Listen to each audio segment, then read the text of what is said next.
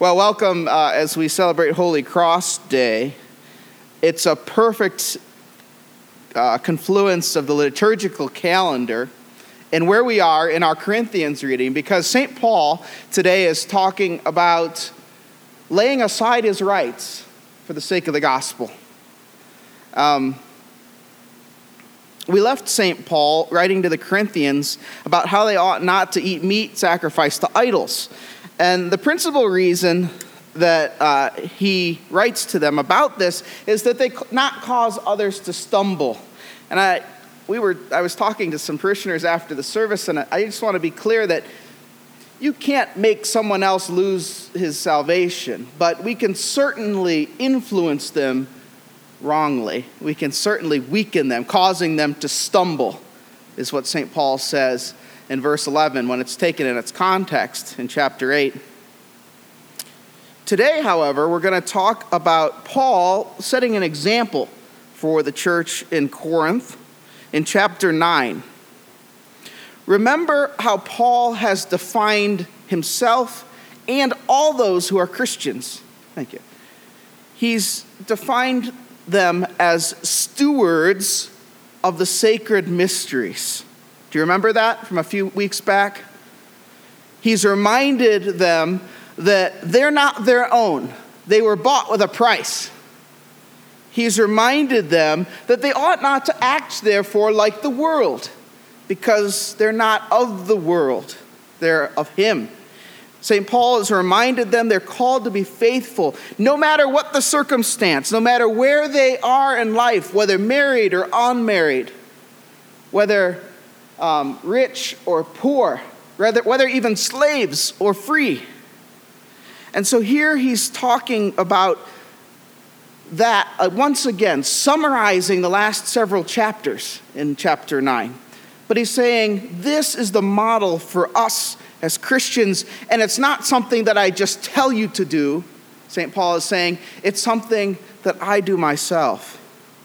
For while he is free, and while we are free, both physically and spiritually, so we are servants.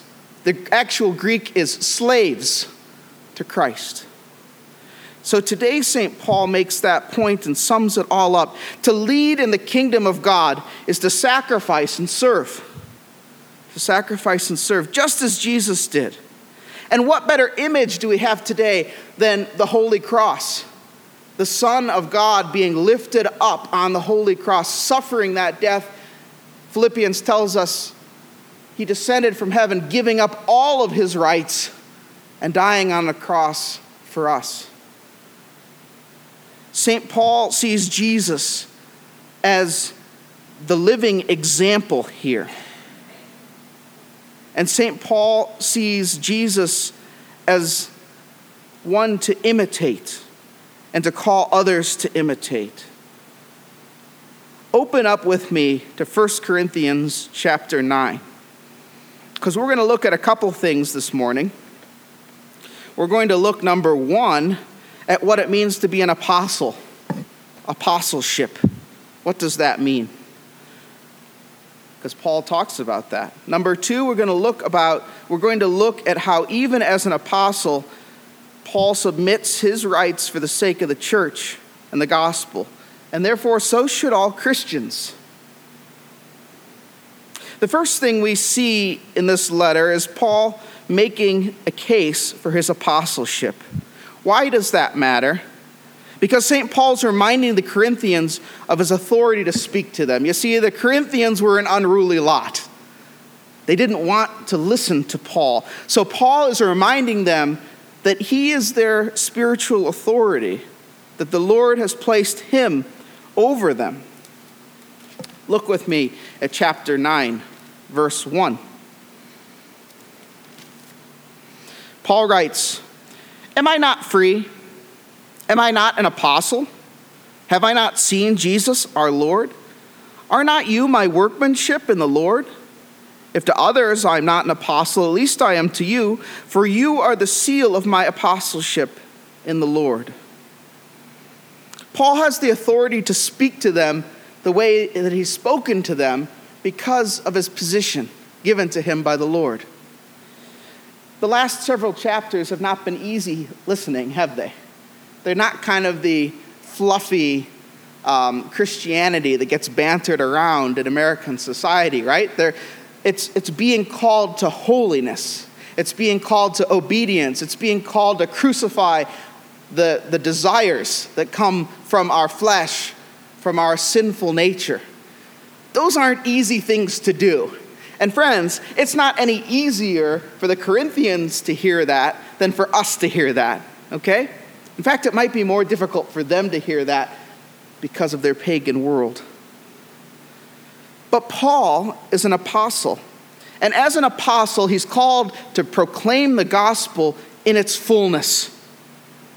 The Greek for apostle is actually apostolos. And it's got a special significance in the New Testament church, but it comes from a Greek word that means messenger, ambassador, or legate. Messenger, ambassador, or legate. It's one that has the authority of him who sent him. Okay, so it's not just like, the telegram guy coming, or the mailman coming to your house, or someone just delivering you a message. It's about someone empowered by the messenger delivering you a message. The easiest way to think about it in today's society is maybe like a diplomat from another country, right? Maybe the foreign minister of another country coming to the State Department, or someone from our State Department going to an embassy in another country. It's that idea that goes with apostle or apostolos. And there's certain qualifications for being an apostle, according to the Bible. Number one, Paul mentions one here. You might have noticed it. An apostle has to have seen Jesus Christ with his own eyes. Do you see where Paul says that in verse 1? Have I not seen Jesus our Lord? St. Luke records also that Paul saw Jesus. I just want to read you briefly from the book of Acts. You don't have to flip there. I'll give you the citation, though. It's Acts chapter 9. But Paul, writes St. Luke in the book of Acts, still breathing threats and murder against the disciples of the Lord, went to the high priest and asked him for letters to the synagogues at Damascus, so that if he found anyone belonging to the way, men or women, he might bring them bound to Jerusalem. Now as he was on his way, he approached Damascus, and suddenly a light from heaven shone around him. And falling to the ground, he heard a voice saying to him, Saul, Saul, why are you persecuting me? And he said, Who are you, Lord? And he said, I am Jesus, whom you are persecuting. But rise and enter the city, and you will be told what you are to do. The men who were traveling with him stood speechless, hearing the voice, but seeing no one. What's another thing you notice about this story, this true story from the Bible? Well, Paul sees Jesus, yes, but number two, it's an event that's witnessed by others, and not just by the people that are with him. So Paul is literally made blind while traveling to Damascus, and he's guided to another man named Ananias, who God speaks of in a dream, and then who's confident enough to meet Saul and heal him and baptize him. We jump down to verse 4. And he said, The God of our fathers appointed you to know this, his will, to see the righteous one and hear a voice from his mouth. For you will be a witness for him to everyone of whom you've seen, of what you have seen and heard. And now, why do you wait? Rise and be baptized and wash away your sins, calling on his name. That's what Ananias says to Saul, soon to be St. Paul. So number one, he's seen the Lord. Number two, it's been testified to by someone else who's witnessed it. And number three, to be an apostle, he's acknowledged by the church. St. Paul was recognized by the apostles who were initially afraid of him. It makes sense, right? He's going around rounding up Christians and stoning them. The scripture tells us that he was there as St. Stephen, the first martyr, was stoned. This is Acts 22. And when he had come to Jerusalem, he attempted to join the disciples, and they were all afraid of him, for they did not believe that he was a disciple. But Barnabas took him and brought him to the apostles and declared to them how on the road he had seen the Lord, who spoke to him, and how at Damascus he had preached boldly in the name of Jesus. So St. Paul is baptized and begins preaching boldly. He does a complete 180. And Barnabas says, no, this guy's for real. This guy's for real. So St. Paul reminds the Corinthians that their conversion, their very existence as a church, is due to the gospel being preached to them. And of course, he's the one that brought it to them. Why is he going so hard on the Corinthians? Well, they're questioning his authority at this point. The last several chapters have been hard teaching, and the Corinthians are already saying, Paul's not a real apostle. He doesn't act like the rest of the apostles. Because other apostles have rights, and they have duties to instruct, to confront, to discipline. Okay, we see him doing that, but they also have a right to eat and drink, verse 4. They have a right to have a believing wife, verse 5. They have a right to be paid, verses 6 and 7, even according to the Old Testament law. And the law that Paul quotes here is Deuteronomy 25, verse 4. So let's look at that together. This is my defense, Paul writes in verse 3 of chapter 9, to those who would examine me. Do we not have the right to eat and drink? Do we not have the right to take along a believing wife, as do the other apostles and the brothers of our Lord and Cephas? Or is it only Barnabas and I who have no right to refrain from working for a living? Who serves as a soldier at his own expense? Who plants a vineyard without eating any of its fruit? Or who tends a flock without getting some of the milk? Do I say these things on human authority? Does the law say the same? For it is written in the law of Moses, you shall not muzzle the ox while it treads out the grain. Is it for the oxen that God's concerned? Does he not speak entirely for our sake? It is written for our sake, because the plowman should plow in hope, and the thresher thresh in hope of sharing the crop. If we have sown spiritual things among you, is it too much if we reap material things from you? If others share this rightful claim on you, do not we even more? Stop there for a minute. So what's Paul saying here? He's saying, look, as one that does work here in the ministry, I have every right to be fed, to have my family taken care of, to be given compensation for what I'm doing for the Lord. But I'm not doing that. You see, the Christians in Corinth were holding this against him. You and I hear that and we think, boy, what a generous guy. But you and I are not in the Roman system. In the Roman system, anyone who was great expected to be paid by his clients. So in the Roman system, there was something called the patron-client system, right? So the patron was like the Lord, medieval Lord. The client was like the serf. And guess what? The great Lord got a cut of everything that went on with the serf. And so the Corinthians are chastising Paul because he's not taking his cut. They're saying, look, if you were a real authority, you'd be taking your cut. Do you see how they're twisting that against him? It's a bizarre thing for us to think about. But in their mind, he's not legitimate because he's not taking his cut as the patron, as the apostle in this case. But Paul turns that idea on its head, like so many things in our culture that get turned on their head by Christianity. And Paul says he's not doing that out of love. He's doing that out of love and out of the ability to share the gospel. Look as we continue on with the reading. This is the second half of verse 12. It begins, nevertheless, we have not made use of this right, says Paul. We endure anything rather than put an obstacle in the way of the gospel of Christ. Do you not know that those who are employed in the temple service get their food from the temple, and those who serve at the altar share in the sacrificial offerings?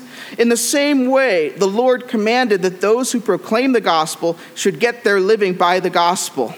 What's Paul saying here? He's saying, look, it is the norm that apostles get compensated.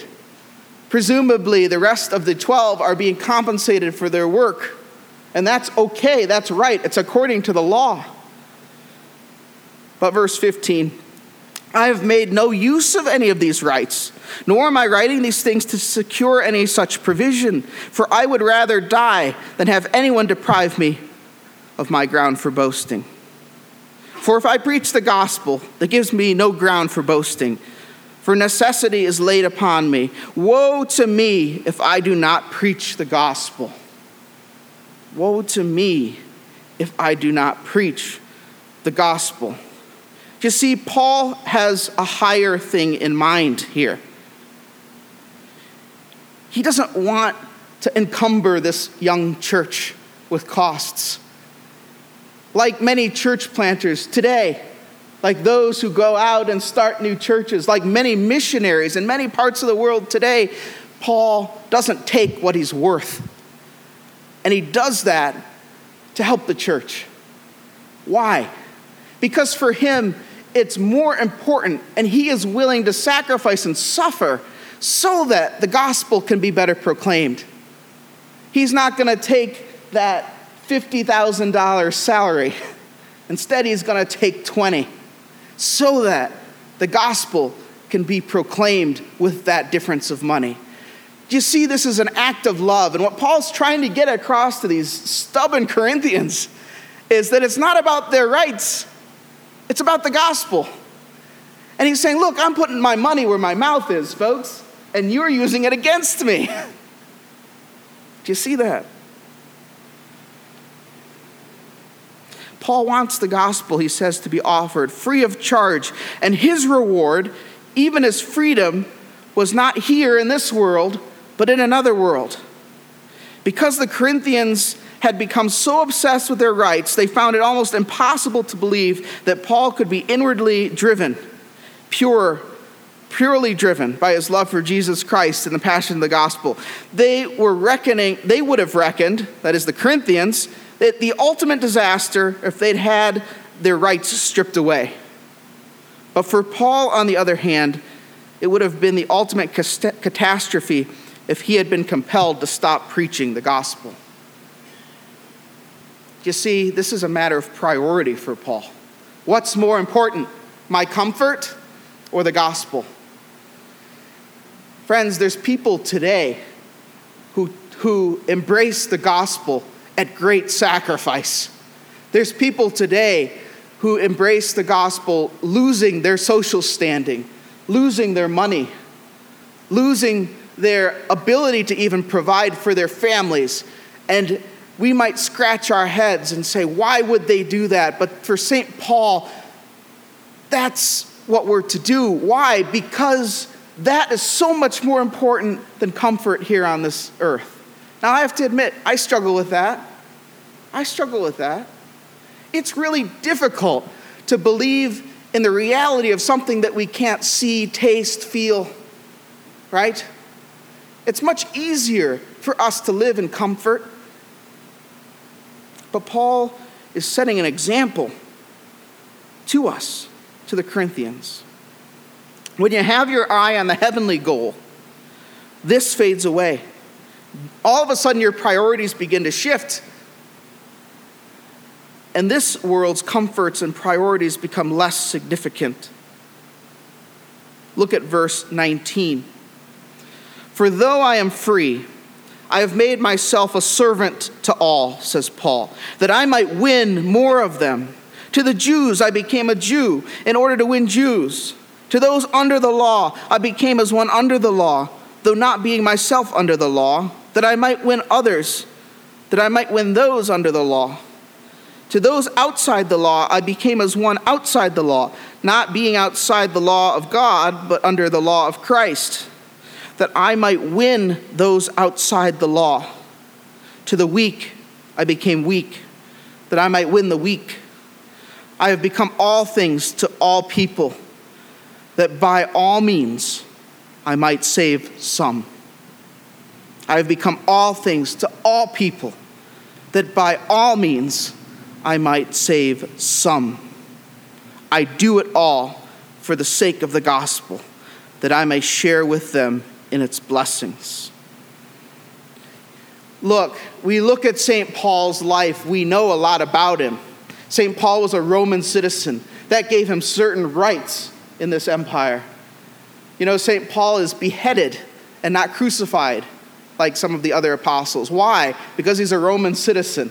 I know that might not seem like a big deal, but think about it. St. Paul is given trials in front of Roman courts because he's a Roman citizen. St. Paul is a free man, and he's a well-educated man because he's a Roman citizen. St. Paul has all sorts of privilege because he's a Roman citizen. And yet he puts all that aside to be a slave for the gospel. St. Paul spiritually has become free because he's a Christian. St. Paul doesn't have to abide by the Jewish law, which is what he's saying here, because he's a Christian. St. Paul is a strong man as an apostle. He's a patron because he's an apostle as a Christian. And yet he wants to set all that aside. Why? For the sake of the gospel. How much more should the Corinthians be sacrificing for the sake of the gospel? What should they be laying aside for the sake of the gospel? And of course, the challenge to us, what ought we lay aside that we rightfully have as United States citizens and as Christians for the sake of the gospel? To the Jew, he became a Jew. To the Gentiles, he became a Gentile. To the strong, he became strong. To the weak, he became weak. To the slave, he became slave. To the free, he became free. All for the sake of the gospel, giving up comfort, education, highly esteemed prestige in life, all for the sake of the gospel. But look, this is what Jesus did. Paul, while having many rights as an apostle, lays them all at the foot of the cross and calls the Corinthians and us to do the same. This passage asks us very clearly, what are your priorities? What are your priorities? What's the end game? What's going to matter when you come to your final breath? What's going to matter when you stand before the Lord in his majesty? Will the things we accumulate matter? Will the prestige that we hold on to matter? Will those nice certificates talking about my education in my office matter? No. None of that will matter. But that I was found a son of Jesus Christ, and that we were found sons and daughters of Jesus Christ, and that we were servants to him for the sake of the gospel. May we have that boldness.